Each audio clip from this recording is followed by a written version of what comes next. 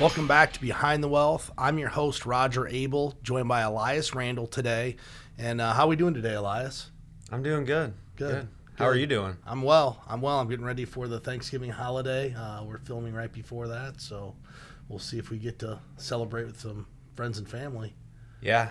It's going to be an odd Thanksgiving this year because of all the rules. We can't have as many people as normal, but I'm still looking forward to it. Yeah, I am too. So we were reading last week a couple of white papers that came through our desk, and we obviously review these every week, see what's coming through, see what's relevant. But we had one come through called The 6 Psychological Barriers to Investing. And we talk about this a lot in normal, everyday occurrences with clients. And we kind of believe that the behavioral portion of how people invest probably predetermine how well they're going to do more than the actual investments they own themselves. So let's talk about that white paper. It's put out by Franklin Templeton. There's really six different barriers that they talk about, but maybe let's talk a little bit about the opposing voices in our mind that make us behave the way that we actually do. Yeah, so we basically have, with any decision, investment related or any decision for that matter, what you're going to eat for lunch, we utilize two different areas of our brain to make decisions. And the frontal cortex is where we basically process information and then try to use our logical thinking to make a decision. And then we also have an area of our brain called the amygdala that's more of the emotional part of our brain and kind of the like survival and instinct. So that's kind of the area where our emotions drive our decisions. So just kind of like a simple overview, today we're going to be talking about 6 kind of psychological things that help with having success in investing. And really it's all about just kind of understanding how we process information, but then also let's make decisions for our portfolios with logic and statistical analysis and good information, as opposed to information that elicits a knee-jerk reaction from us or an emotional response. Yeah, I think that's the most important. Most of us live in the emotional world, right? I mean, we get emotional about things. So it's really fighting those two voices in our head. Should I eat the cake or the salad? I'm going to feel better if I have the salad. Right. Better for me. But man, the cake looks really good. And it's going to, life's short. I should enjoy life. It's kind of those two different things. It's just like investing, right? Like when the markets are down and things are scary, we gravitate towards safety. Hey, you know what? Let's take the safe route, just sit this out, where maybe we should be opportunistic in that manner. And one of the places we actually see this is really the first kind of, what we'd call the barriers to investment success would be either availability bias or recency bias, which we talk about this a lot. I remember back in 2015, we really started talking about this because of how people were feeling coming out of 2009 when the market went down dramatically, went down 37%. And we used to, we would do we taught educational classes for people, and Franklin Templeton had actually released a survey that said, hey, what is the sentiment of people versus the reality of what was happening? And most of the time, the sentiment of the people was the market is bad, even though in reality it was going up. So in 2008, 2009, the market went down 37%. In 2009, it was up 26.5%. 2/3 of the people that was surveyed on the Franklin Templeton annual sentiment survey believe that the market was down, even though it was up 26.5% because of the recency bias. And we're actually starting to see that again today. The market's near positive or break even, depends upon when this show is actually going to be aired. But people still think it's been a horrible year because of what's happened. Right now, if you own certain asset classes, it still may be a horrible year. But for the broad indexes, they're either break even, slightly positive for the year.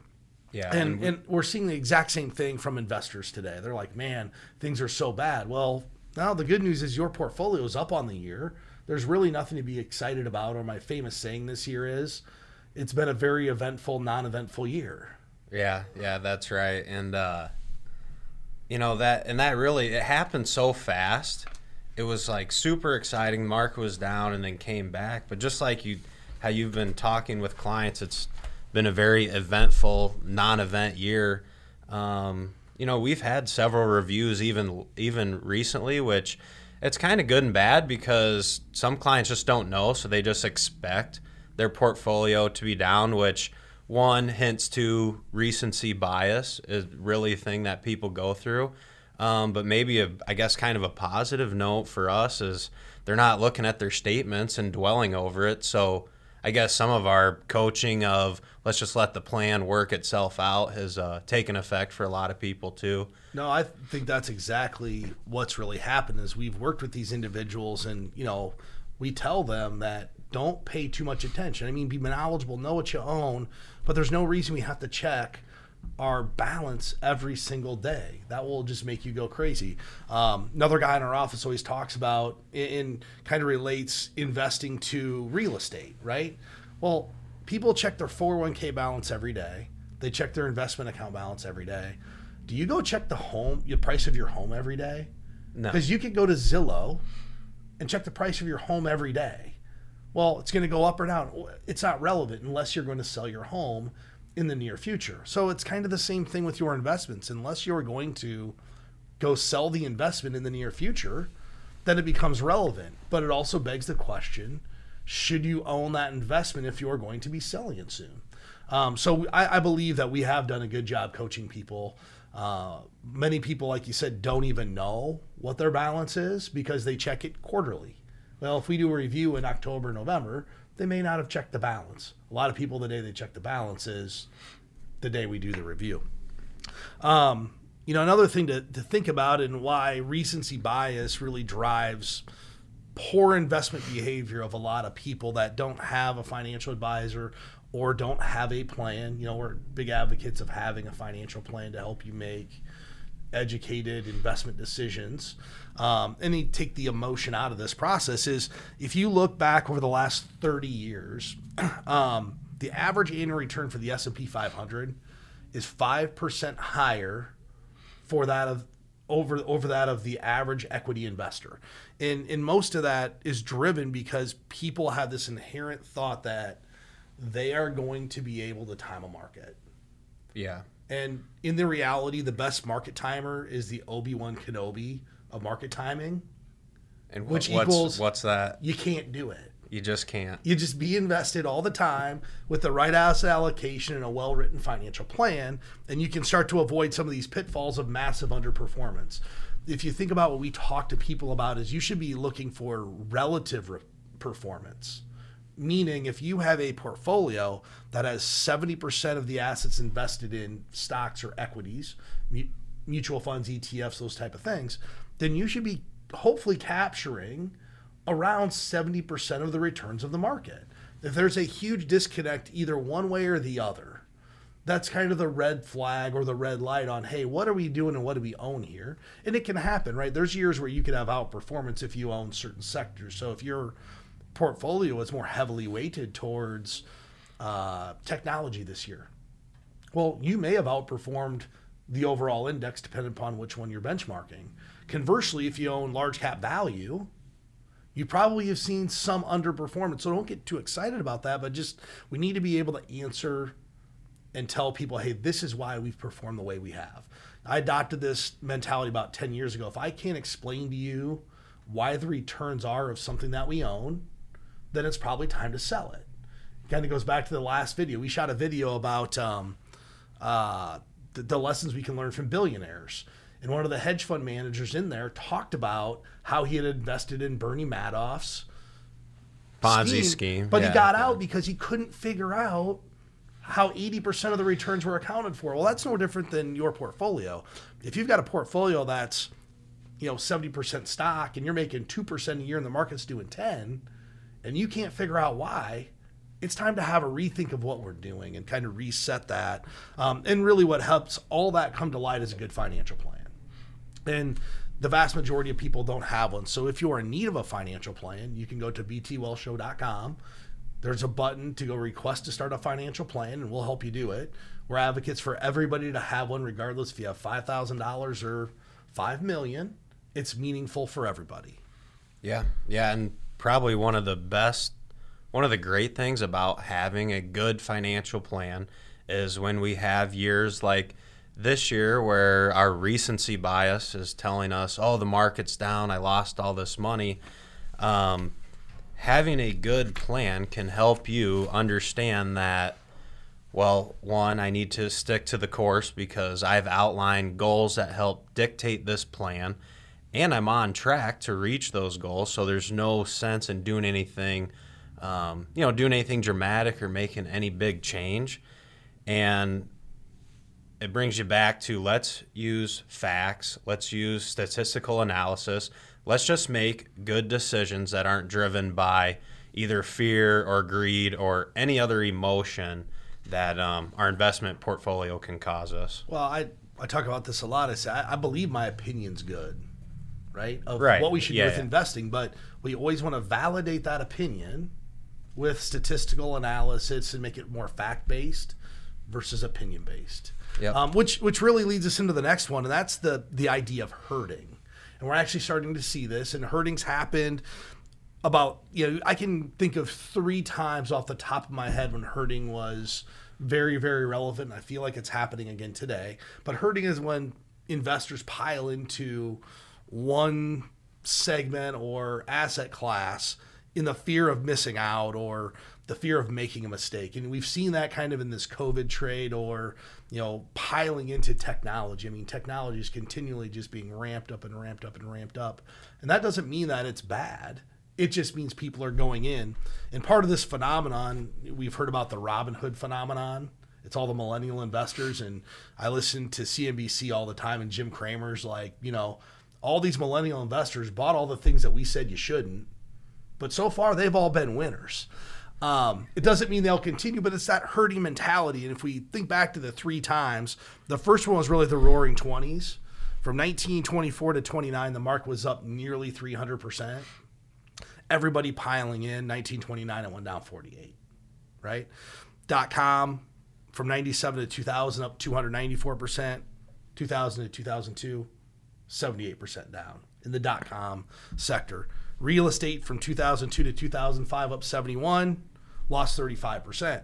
The problem is the pain is so great for people, they forget about all the good, healthy things that happened before it. Because truth be told, if the market went up 300 and lost 50%, you're still up 150%. Yeah, you're still doing pretty good. But everybody's focused on that one bad year. I mean, markets are positive 80% of the time, but people focus on the 20% that they're down because it just doesn't feel good.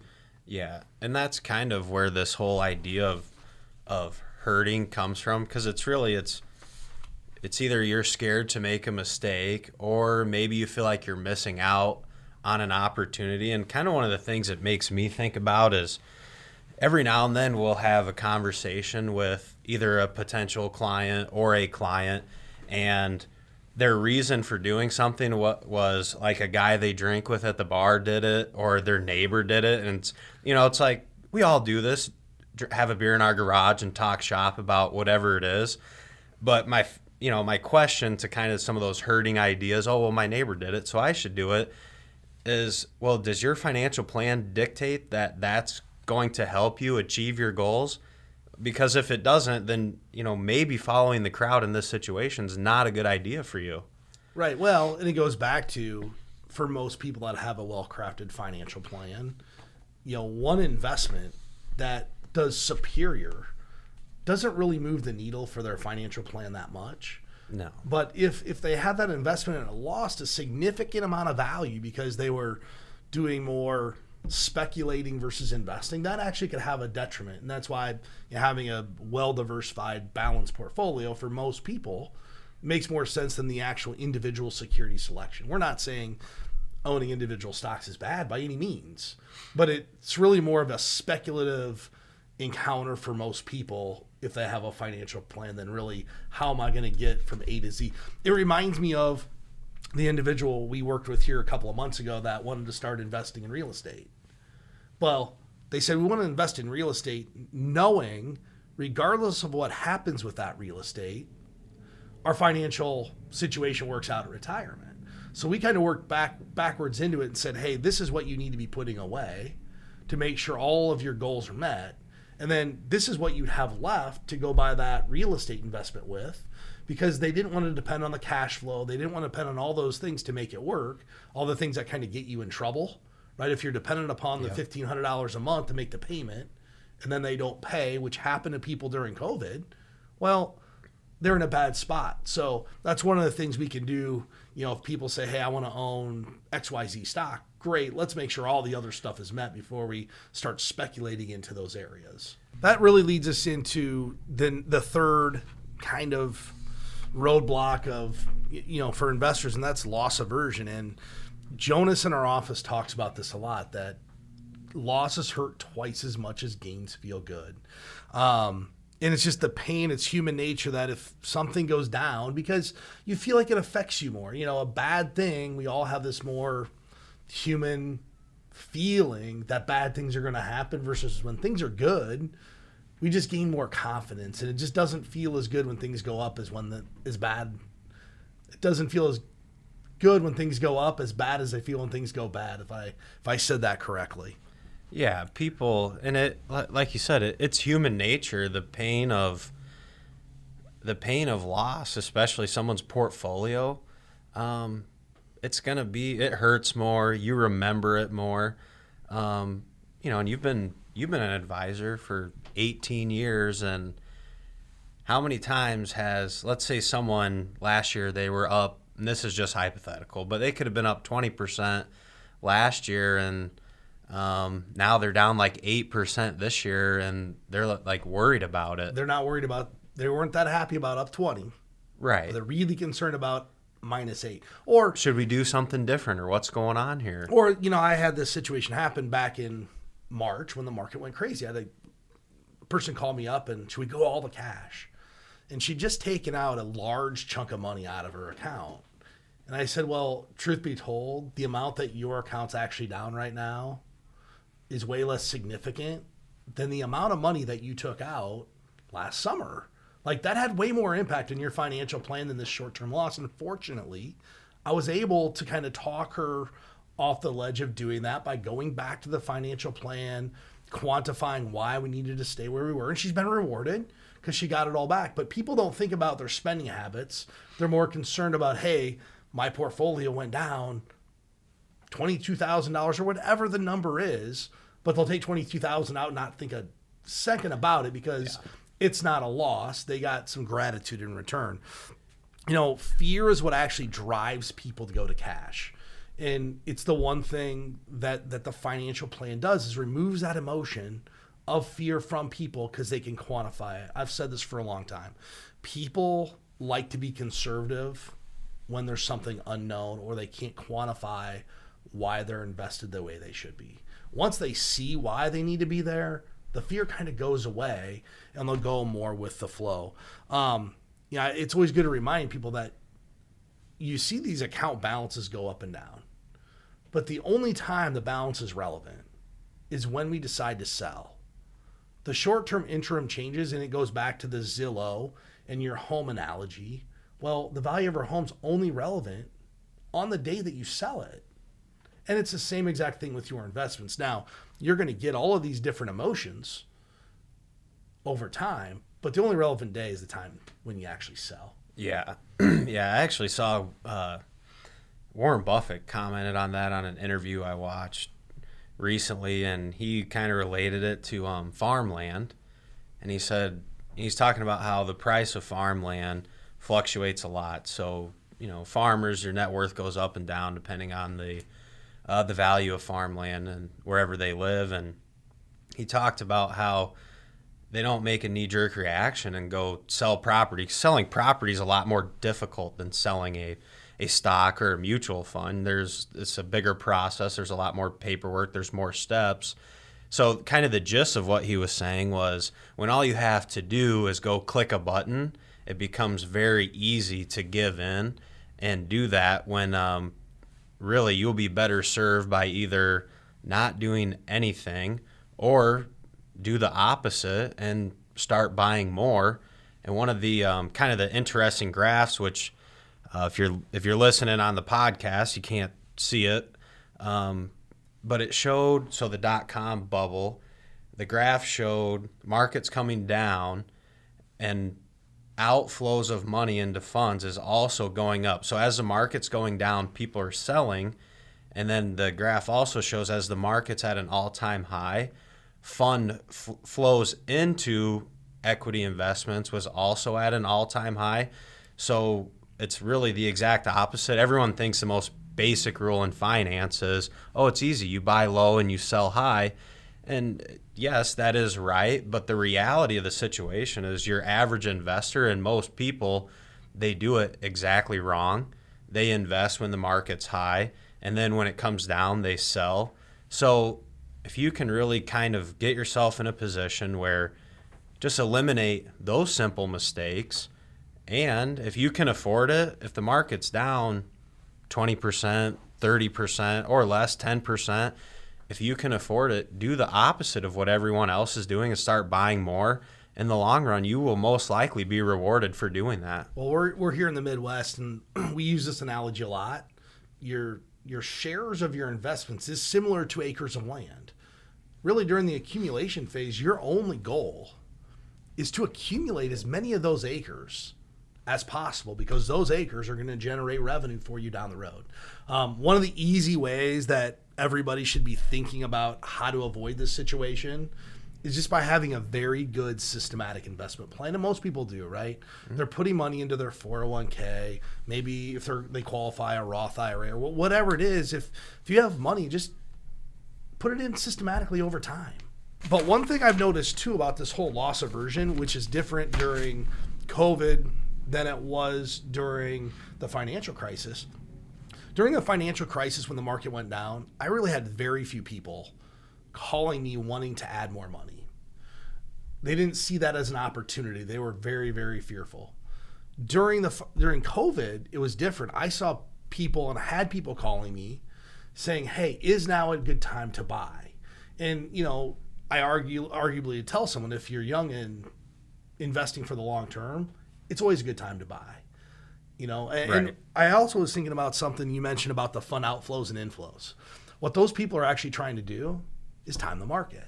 Yep. And once you pull the trigger to get out, it's hard to get in. We've talked about this a lot.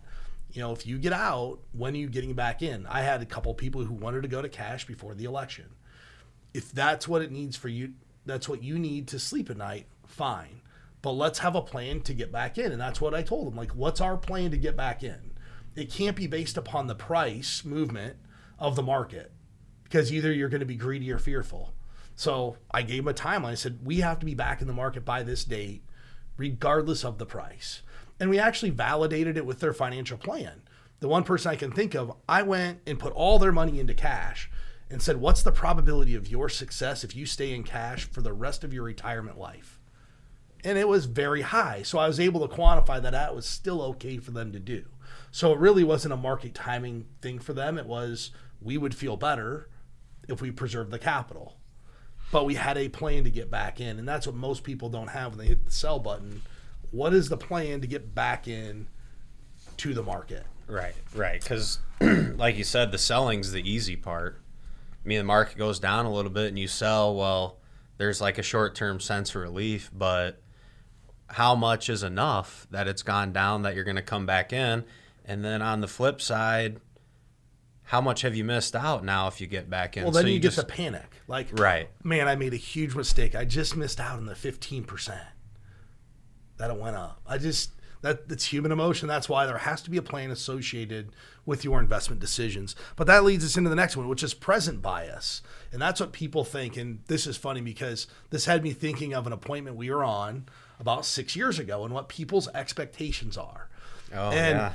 We didn't talk about this before the show, but you're already giggling. But we often overvalue the immediate rewards and what's happened this year or the year before. And delaying the gratification is really challenging. And we met with an individual. I don't remember the year. It was probably 5 years ago, 6 years ago. You probably remember it. And I asked the individual, what has to happen for you to feel happy with your progress? And she looked me right in the eye and said, I need to make 16% a year. And I kind of chuckled, and I thought she was joking with me. Right, and just kind of like a little test. Like, let's see if this guy, how he's going to answer. Yeah. I've been around the block long enough to know I can't do that. I can't do that on a regular basis. And she goes, well, that's what the market did last year. So that was her expectation for the long term going forward. And we had this conversation that it wasn't probably realistic. And at the end of the day, we ended up not engaging with her any further because she really expected 16% because that's what happened last year. So, what happened last year is irrelevant. You need to look at this long-term trend to start to build expectations for your portfolio.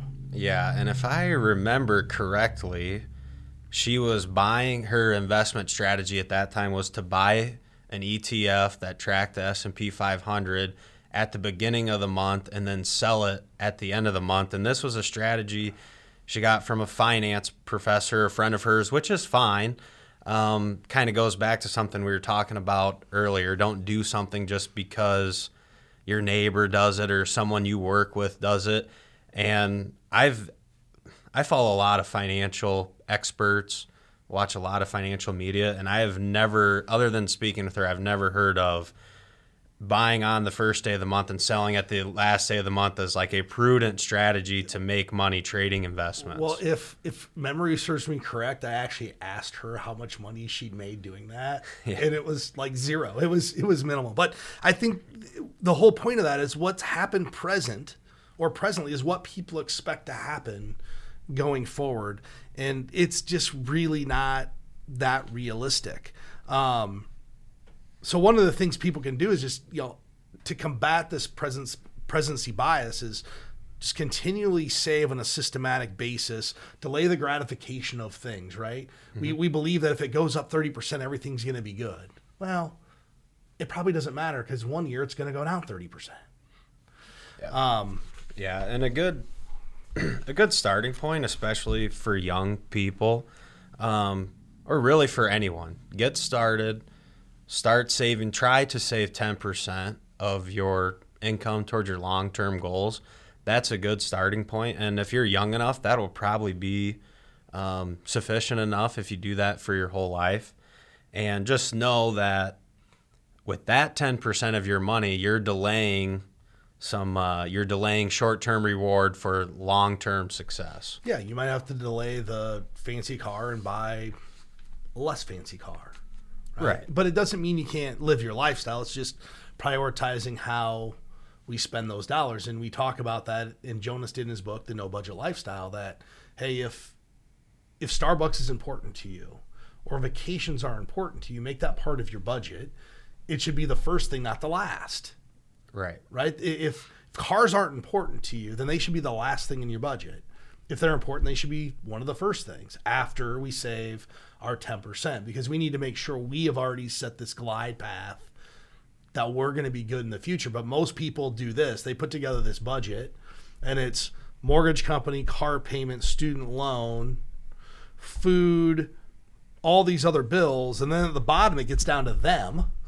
Right. And it's like, oh, there's zero left for me, where in reality, you should be at the top taking the first 10% of what you make each week. Think about this. If you worked a 40-hour work week, if you just took the first 4 hours you worked each week and paid yourself with those 4 hours, so let's say you make $25 an hour.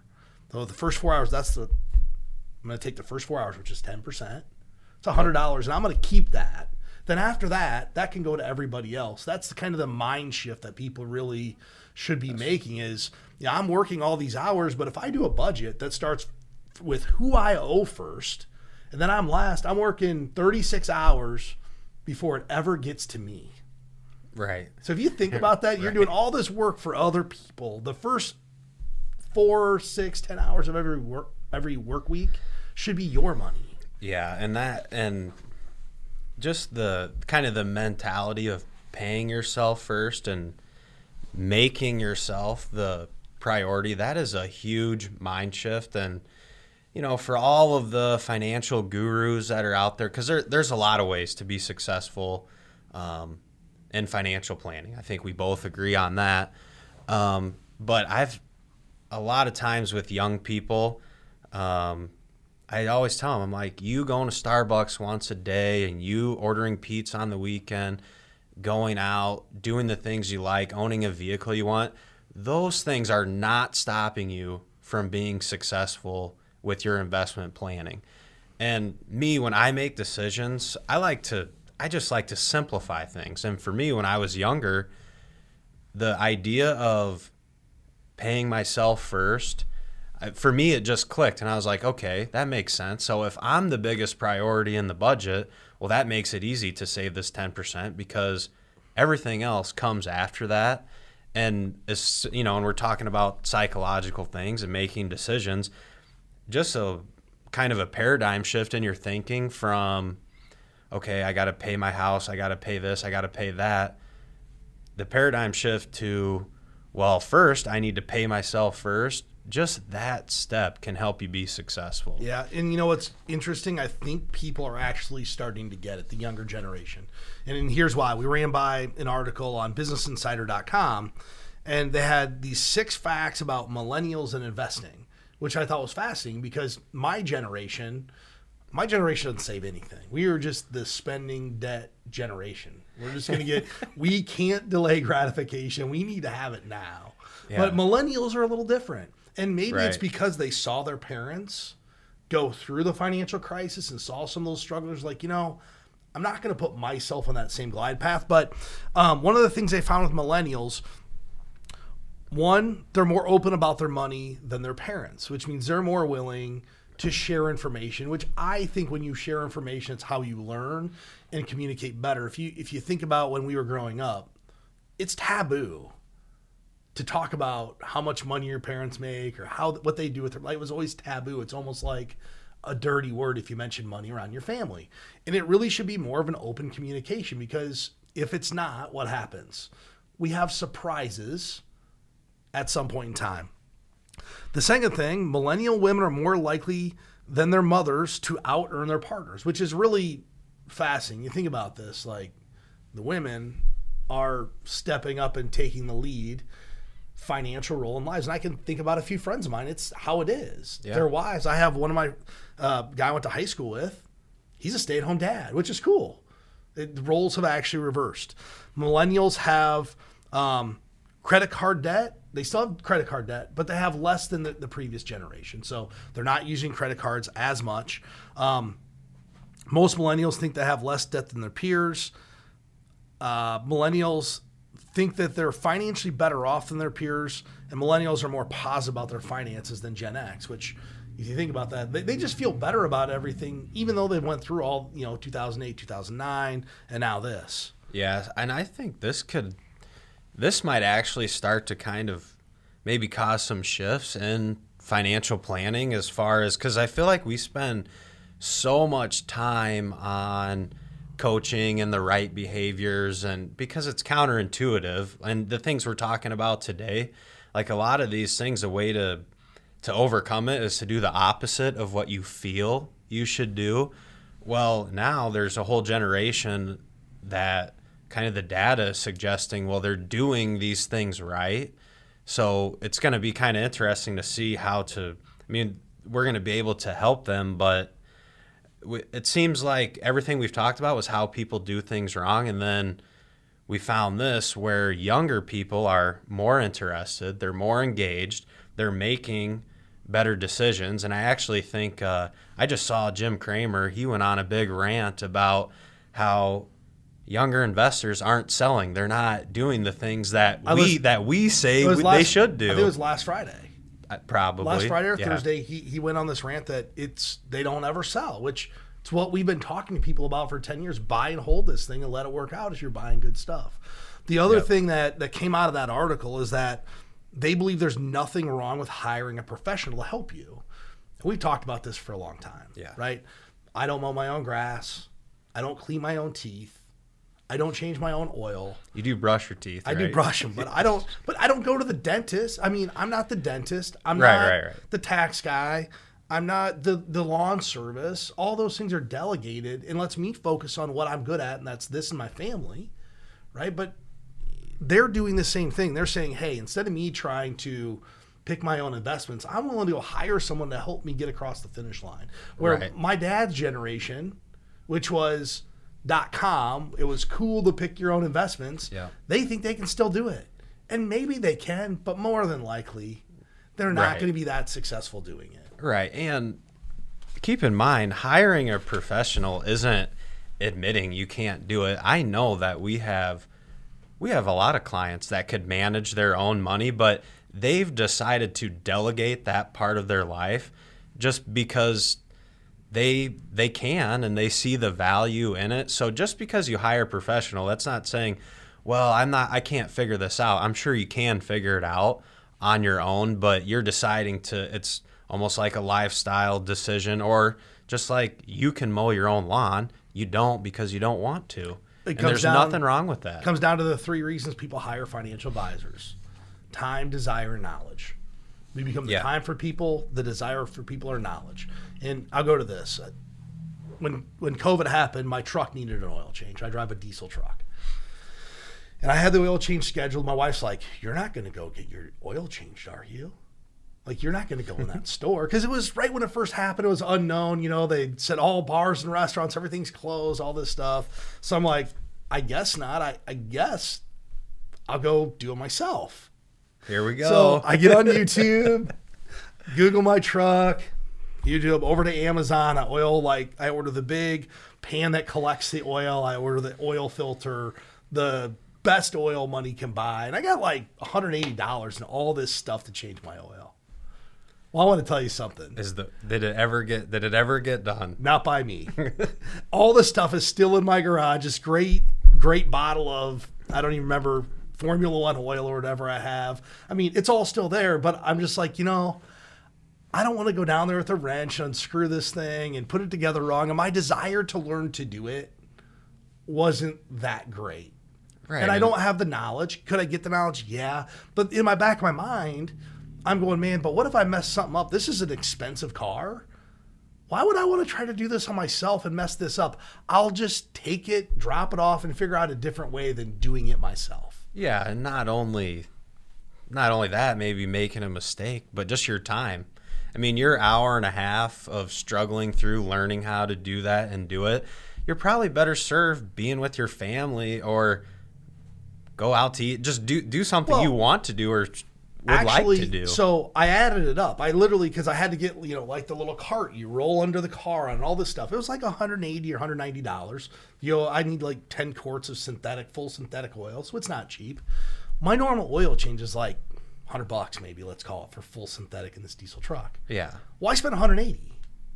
So my learning mistake actually cost me $180 plus the oil change that I paid to have done. So it was $280 for one oil change. Right. I've been way better off just saying, hey, I'm going to figure out how to get this done without me doing it. So that kind of goes back to, my time, desire, and knowledge of things and why I delegate those things in my life. So Elias, that leads us into the next or the 5th phase of this, and that's anchoring. And that's when we often focus too heavily on one idea or piece of information when making decisions.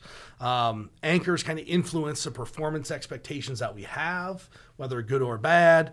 When investors are asked about expectations with nothing hypothetically presented, the median response was 10% annually. So what does that mean?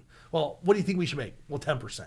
That's basically what the S&P 500 has done for 50, 60 years. So that's probably a reasonable answer. Right. But then if you ask them about a hypothetical return of 20% when making the same decision, expectations become 20%. Yeah. And it goes back to the discussion we had with the lady we met that expected 16%. She'd seen that the market did 16%, so all of her decision making was being anchored by this one number. Yeah, and this could, I think, I've never actually thought of anchoring in these terms, but I think for people like similar to my age, I'm 31. I think this is pretty relevant because I remember in business and finance classes, you kind of learn that kind of the wheelhouse of reasonable expectations is 8 to 12% return, and that's not just in the stock market, but just kind of in your business career if you're doing business deals or whatever. And so if you would have graduated when I did, 2011, and start your investing accounts, well, you've really only ever experienced a bull market up until March. And this information here was good for me to read because kind of reined in my expectations because I think I was going through it where, well, ever since I've been investing, it's just been great. Everything's been going up and probably higher than historical averages. So my own expectations for my personal portfolio, I think we're getting anchored into higher than really what they should be. Yeah, I agree with that. So remember goals here, though. One of the things a financial plan will set forth for somebody is what we kind of refer to as the fair rate of return goal. So you can kind of clear out the noise and really, like you said, rein in what expectations should be, because there will be 3, 5, 10-year periods of time that are away from the average. But as we stretch out further on this timeline, we'll all typically gravitate towards a normalized normalized type return. My expectations, truthfully, today, you'd think over, I think I started doing this in 2002, so 17-ish years. My expectations still haven't changed that much as to what an investor should make. If anything, it's probably been reined in even more, and it has to do with more economic policy and where bond rates are today. If you think about, in 2002 and 2003, I remember I bought my first house in 2003, and I got a rate of 5.75%. And my banker, who's still my banker today, man, this is a great rate. You may never see this again. Well, I built a new house in 2017, and I figured out how many times I'd refinance with him or thought interest rates were going lower. I bought a house in a different town, and my rate when I sold it was 4.25%. I remember telling my wife, I'm like, man, I'm not sure we should sell this house at 4.25%. We might want to keep this loan for the long term. Well, I just bought a different house, and I got a rate of 2.75%. Well, so rates are going down on it. Interest rates are going down on mortgages. So what it's kind of done, though, from an investment standpoint, is reined in my expectations of total return. Because if an investor was able to make 4 or 5% on a bond 17 years ago, today the actual expected return on a bond is significantly lower, right? Yeah. So then, if you think about a person who has a 60% stock and 40% bond portfolio, the overall expected return today versus 17 years ago is actually lower. And it's more because of cash rates. I know there's a financial planning software I was using, or they give you the option to use either historical rates or expected rates. And if you go look at the historical rates, which is the historical returns for the stock market, the bond market, cash, the expected return on cash is like 4%. Well, if I run someone a financial plan using historical numbers, yes, it's going to give me an accurate reflection of equity returns, but from day one, it's wrong because I'm expecting you to make 4% on cash. So all those rates have been discounted because of today's interest rate environment. So my expectations, they have evolved on the fixed income side, not so much in the equity side, because if you look at equities, they continue to perform near historical averages. Right. And that's just, and all those, just what you touched on there, how you make a plan. So that's an option in a financial planning software. That's all the more reason to work with a professional and have a good financial plan. I mean, how many people doing it for themselves would consider historical rates of cash return versus what they actually are now? And that's something where, professionals working with people like us, you don't have to worry about those things because we do that for you. Well, and not all advisors are created equal, because I know there's a lot of people that would just use the default in the system. Oh, that's easy. Because one thing it does, it makes a plan look prettier.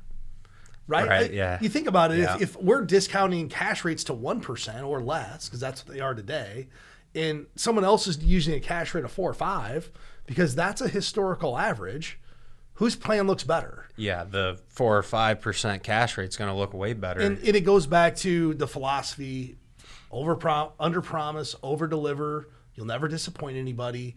I want to be conservative when we create these, so that, hey, if things are better, no one's going to complain if they're better. But if I assume a cash rate and we stay a 4 and we stay at 1% for the long term, we've set up a unrealistic expectation for the consumer in that manner. And that's what we try to avoid. So these are questions people should ask if you're doing a financial plan, or if you have done one. Dig in and say, hey, what are we expecting to make on bonds? What's the expected return on cash? And kind of get in the weeds a little bit. And ask those questions, because not all advisors are going to do that. Right. Yep. So really, what the last one that we run into, and this is home country bias. We're all biased to where we live. We think it's the greatest place, or most do, and we tend to favor companies and products from our home country, just because that's what shapes our lives. And living in the United States, arguably the last 10 years, and maybe I'm biased, it's been the best place to invest from a global standpoint. If you look at the overall returns of an international index versus that of the U.S., the U.S. has vastly outperformed international the last 10 years. But that doesn't mean that you shouldn't own or buy international funds. It should all be part of a diversified portfolio. Yeah, and it's just natural for where you live to shape not only your opinions on investments and maybe some of your outlook, but even simple things like the food you eat, the sports teams you follow, the activities you enjoy. And, I'll just kind of second what you just said. This isn't a recommendation to just go out and buy international funds.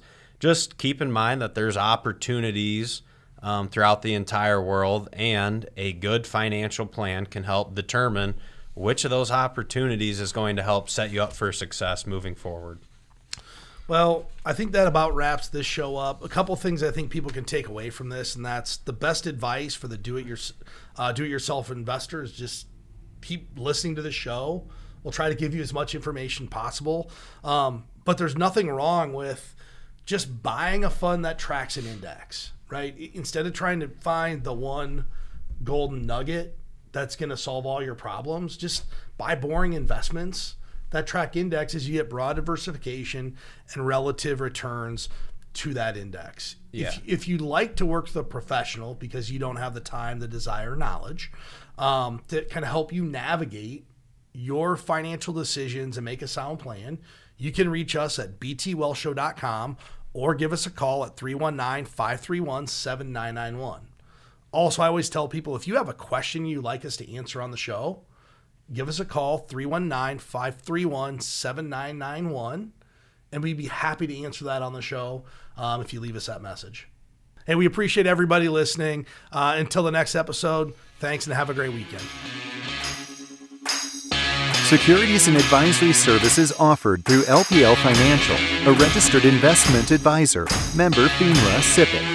The opinions voiced in this show are for general information only and are not intended to provide specific advice or recommendations for any individual. To determine which investments may be appropriate for you, consult with your attorney, accountant, and financial advisor or tax advisor prior to investing. All performance referenced is historical and is not a guarantee of future results. All indices are unmanaged and cannot be invested into directly. Premier Investments of Iowa Incorporated and LPL Financial do not provide tax advice. Please consult your tax professional.